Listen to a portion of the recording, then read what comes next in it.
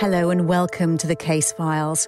I'm Kate Gerbeau, and over the course of this podcast series, I'll be bringing you the true life stories behind some of the UK's most fascinating legal cases, all told with unparalleled access to the people and lawyers closest to events. In this episode of the Case Files, we'll be discussing industrial disease and how the failure to provide a safe working environment can lead to innocent workers losing their lives. In particular, we'll be meeting people who've been affected by the devastating effects of the fatal disease mesothelioma. Mesothelioma is caused by exposure to asbestos, the tiny fibres which used to be used in many building materials. It's left far too many families across the country in grief. All things being equal, he would have lived to be 83.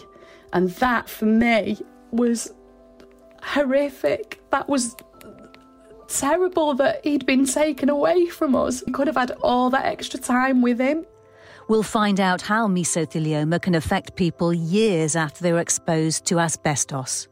Somewhere, some little bloody white fibres got inside me and just lay there very quietly for 35 years and then manifest themselves into mesothelioma and give me a death sentence. And we'll ask what responsibility employers have for this nationwide problem and what can be done to get justice for sufferers and their families. It's the single biggest workplace killer in the UK.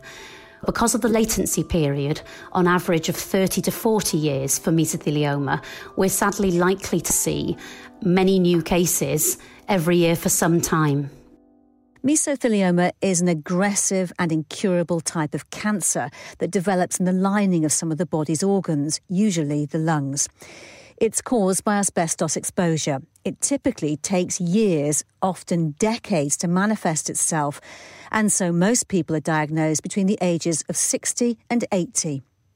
Asbestos was banned in the 1980s, but widely used in buildings before then, despite the dangers being known.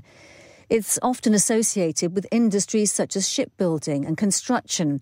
However, it takes only the slightest exposure for fibres to be ingested, and more cases are coming to light where people have been exposed through other means. For example, when washing their partner's dirty overalls, cleaning up asbestos, or when it's been disturbed in buildings such as schools. Slater and Gordon has worked with hundreds of families investigating how sufferers were exposed to asbestos. We're going to begin by hearing from Natalie Hazelhurst.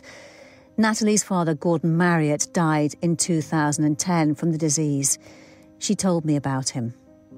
He was a huge character. He was very charismatic. He would light up a room, and he was one of those people. I was a teacher at the time, and he would come and invigilate. And you know, when he used to walk in the staff room, everybody would look because he just had that presence. And he was really, really good fun. And we used to, because we call my mum Mrs. Bouquet. And my dad and I both love a drink. And when we used to go out, he used to be a member of a club, and we'd go to the bar and he'd say, "Is your mother looking?" And I'd say, "She's not looking." He'd say, "Go, right, let's get some doubles in quick." And we would really embarrass my mum, yeah. So when and why did he think something was wrong? We'd gone away, it was Father's Day, so June time. We were staying in a really posh hotel, and we'd palm them off with the grandchildren in a caravan. And I can remember it was a really hot day, and he was so fit. He used to play golf every single day and always had done. And that had started to... He was out of breath. He was struggling a little bit, and he never said no to anything, my dad. He was so positive. And just like the golf, it was like he'd have to think, and I just remember him sitting, it was at the seaside, and I can remember him sitting on a wall and just his breathing, and he was tired out. And I remember thinking and knowing and just having a feeling that wasn't right, that there was something amiss, definitely. In fact, Gordon was seriously ill with mesothelioma. He'd been exposed to asbestos when working as an electrician. At first, Gordon didn't discuss his illness with his children. It was probably about 4 months that he knew, and he decided he didn't want us to sort of know when he knew that it was a terminal illness. I think he tried to protect us, and he thought that it would. And he was sort of an eternal optimist. He always looked on the bright side. And I genuinely think a little bit of that was that he believed that he was gonna crack it. He was going to be okay. He would be that person. And I think he tried to shield us, maybe with a little bit of, I don't know if it was naiveness on his part as well. But eventually Gordon told his children. I can remember exactly, I could tell you everything about the day. And my mum, obviously they decided that they had to tell us, and it was sort of my job as spokesperson to tell my brothers. And I still, and again, I can remember getting the diagnosis, and I am quite like my dad, I am quite positive. And I do remember thinking, yeah, but we'll be okay, it doesn't matter, it will be all right for us. And I can remember my mum saying, you know, it's terminal, and I still, honestly, you know, I doubted everything and thought he would be the one. And I there was a point where I remember my dad had asked how long he had and how long the person who sort of recorded had lasted the longest. And I remember he said to the nurse, he doubled it and said, well, that's going to be me. That's going to be my focus. And that was my dad. And we all believed that. Despite Gordon's personal strengths, he got ill quickly. My dad was such a strong character. He was a big man, and to actually see him, and that's one of the things I'll never forget, when he'd had like the lining of his pleura removed in hospital, and he'd gone into sort of critical care just for a short time. And I can remember seeing him, and he was vulnerable, and that's the first time ever I'd seen him vulnerable, and that was probably one of the most difficult things. He was like a little, you know, when you see a little tiny kitten, or so he was weak, and that, I feel, because my dad would have hated to have been portrayed as weak. That was the worst. That would have been the worst for him, and it was actually the worst for me to see it. And at the end, we decided that we were going to nurse my dad at home. Well, my brothers, we were doing a rota, and there was no nurses. It was just going to be us, because I think part of his pride, and because he was such a big character, he didn't want strangers. If I'm honest, I don't think actually initially he wanted us to see him like that, my brothers and me, but actually, you know, because if you're nursing someone 24/7 at the end, it's a tough gig, and it did end up, and we did see him, and that was difficult. I think it was difficult for him, and I know he was conscious, and I know he felt that. The illness took such a toll that Natalie was grateful the end came quickly. Do you know what? I never thought I would say this when I've heard other people, but thankfully it wasn't that long. And I honestly believe that was because of my dad's disposition as well. I think it was quick. It was horrid, but it was quick. I'd made the other thing, because I've got 4 children now. At the time I had 3 children, and I decided I absolutely didn't want them to see my dad at the end. And I can tell you everything. It was summer, it was hot, and they were playing. We used to have a curtain because his bed was downstairs. My third child was in a little playpen. She used to play peekaboo behind the curtain, and it sounds, but there were points where it was beautiful, where it should have been. And I can remember the girls being outside in the garden and making the decision that I was going to take them in to see him, because all along I thought that was wrong for them. And when they came in, because my dad was not really cogent, he wasn't conscious, and he did, and I don't know if it was divine inspiration, I don't know what it was, but he was animated and his face lit up, and it was like just a sheer closeness, if that makes sense, in the darkest time. It was real, it was love. Gordon was 70 years old when he died. We'll hear more from Natalie shortly. I also spoke to David Nurse and his wife Jane. David is 76 and has mesothelioma. The first sign of the disease was a pain in his side. He then began to notice he was struggling more than usual on his regular rounds of golf. I was starting to get a little bit breathless towards the end of 18 holes. The course I play is quite hilly and quite challenging. And I was just coming up to my 75th birthday at that time. And I sort of put it down to I was getting a little bit out of shape and getting a bit older. And I just needed to get in back shape. And I think I mentioned at that time to Jane, I might join a gym. David went to the doctor and then went through a range of tests. It took nearly 10 months before he finally got a diagnosis of mesothelioma. I couldn't really believe it. I thought there's got to be a mistake somewhere. I'm too well. And especially once they gave me the diagnosis, it was mesothelioma, and we started looking into it and finding out what a really nasty thing mesothelia was. Then I couldn't believe I'd got something so wrong with me because I didn't feel ill. I was coping, I was getting around, and I was doing fine. So I think it was just denial. I didn't think I'd got anything seriously wrong. But then the common sense kicks in and tells you there must be, that they're not that wrong. David's wife Jane remembers what they were told in hospital. You'll live for 4 to 7 months, even though you feel quite fit and well. If you're lucky, you might get 12 months. There is no treatment because chemotherapy is the standard treatment for this disease. But if you have chemotherapy, it will make you bad and it only extends your life by up to 3 months. So you're better off having 4 to 7 months of reasonable quality life rather than us giving you treatment when you're asymptomatic, which will make you feel ill and will only extend you for 3 months. So go away and have a nice life. So what is mesothelioma? Lorraine Creech is head of nursing at the charity Mesothelioma UK. Mesothelioma is classed as a rare cancer, and currently there's no cure for mesothelioma. Once it's established, it can be very rapidly progressive.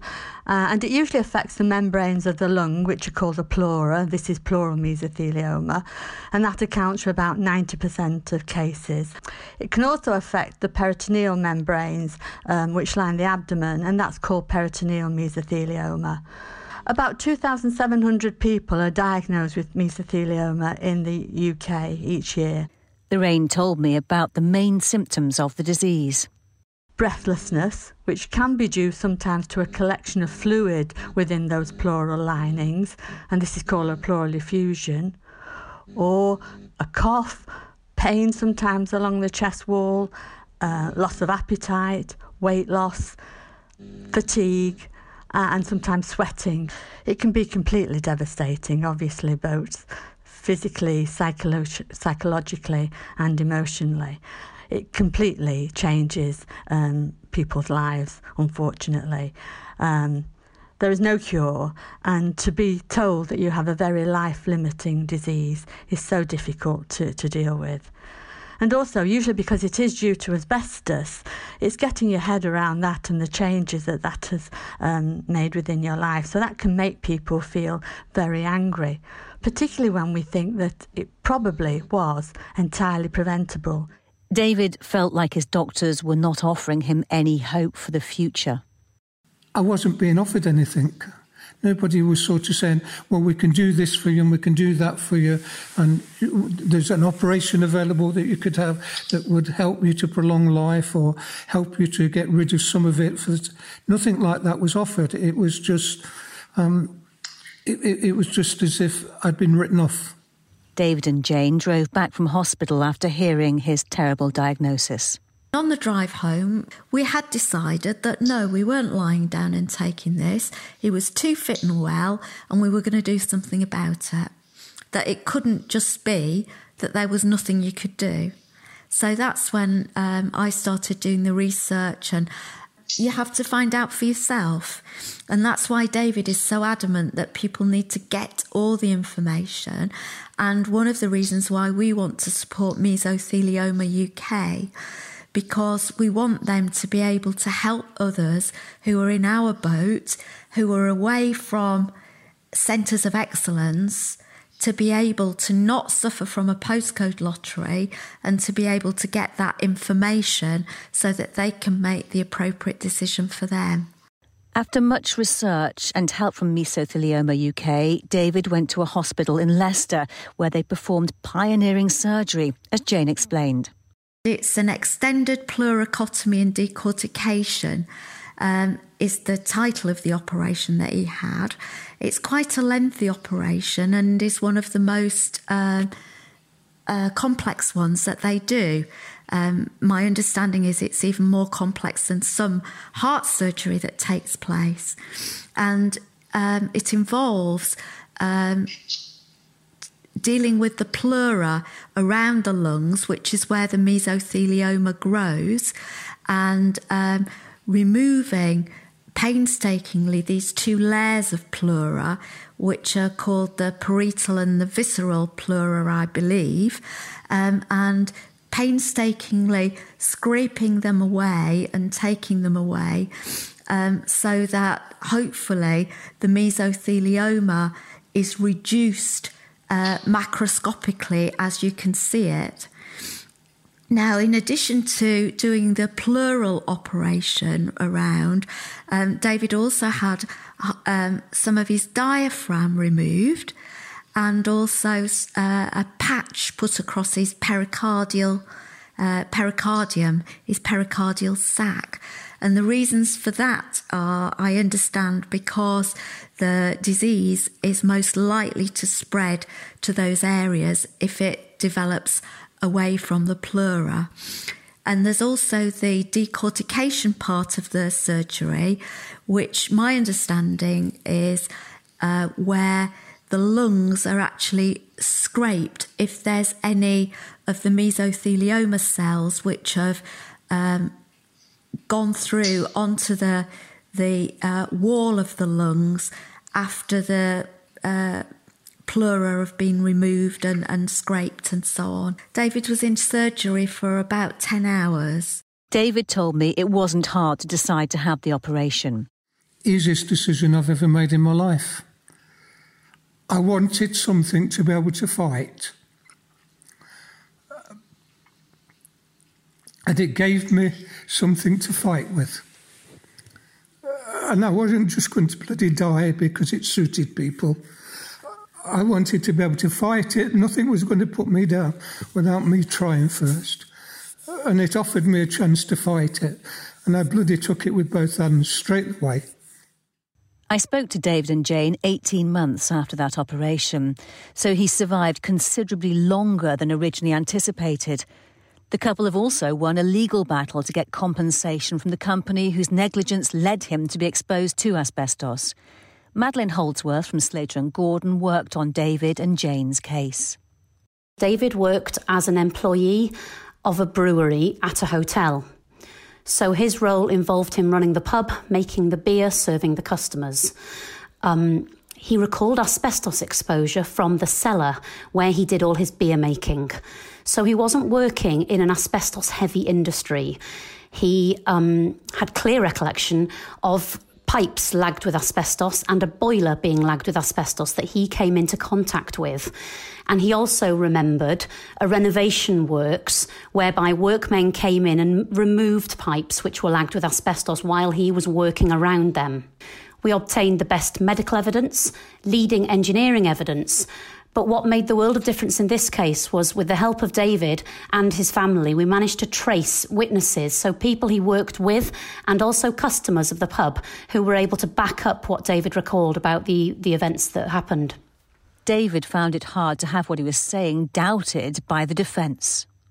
She was making statements like, well, of course, the pub would have been closed if there was working with asbestos. It wasn't. Nobody did things like that in those days. The pub stayed open. I was ordered to keep the pub open. I wasn't allowed to close it. I was on my own, no staff, nobody to do everything. I had to do everything, all the cleaning, all the work, and I got to be there at all times to supervise workmen, because I couldn't have them in a pub with many thousands of pounds worth of stock and things like that and tills and not be there to supervise. Jane played a key role in supporting David throughout the case.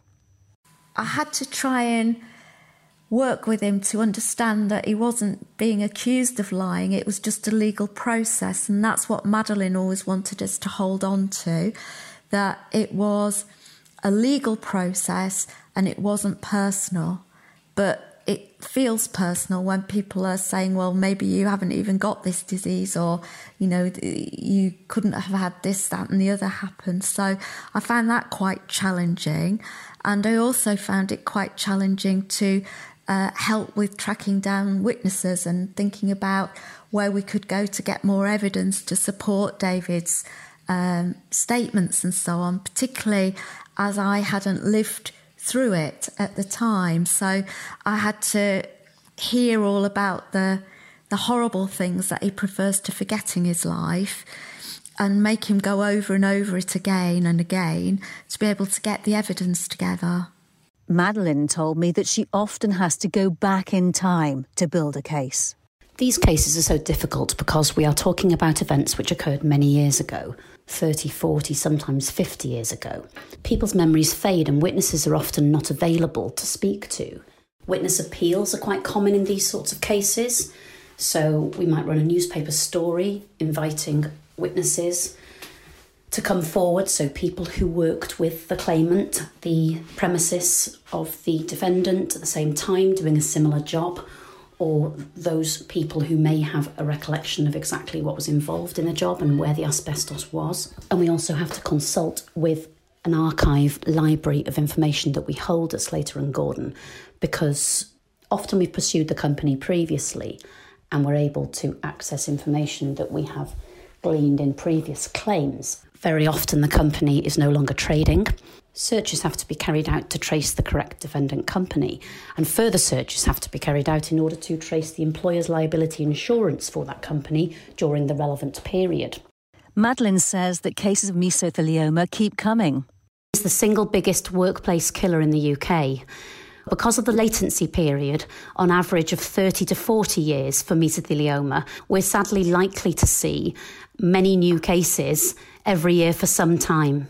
Madelene works hard to get cases through the courts quickly, but sometimes it takes too long for her clients to get results for themselves.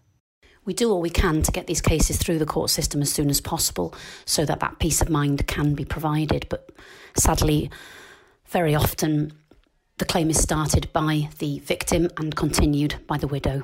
Natalie Hazelhurst and her family also took legal action against her father's former employer, N.G. Bailey, and won. The employer settled without putting them through a court battle. She told me the family wants to make people take the problem seriously. It's a huge killer and people don't know that. My dad, it was all about the point of making it people aware and trying to get some recognition and to try and stop it. And we know worldwide asbestos is still used. It's still until very recently, and that's shocking. Natalie remembers the inquest into her father's death. The thing that really, really upset me, and probably more if I'm honest, that was my worst day. I don't think my brothers or my mum, it was so bad for them, but it was when the coroner said, sort of ceteris paribus, all things being equal, he would have lived to be 83. And that for me was horrific. That was terrible that he'd been taken away from us when we could have had, if everything had gone to plan, if he'd lived, under normal circumstances, we could have had all that extra time with him. He could have met his other granddaughter. He could have, seen all of us achieve so many things, and that was taken away.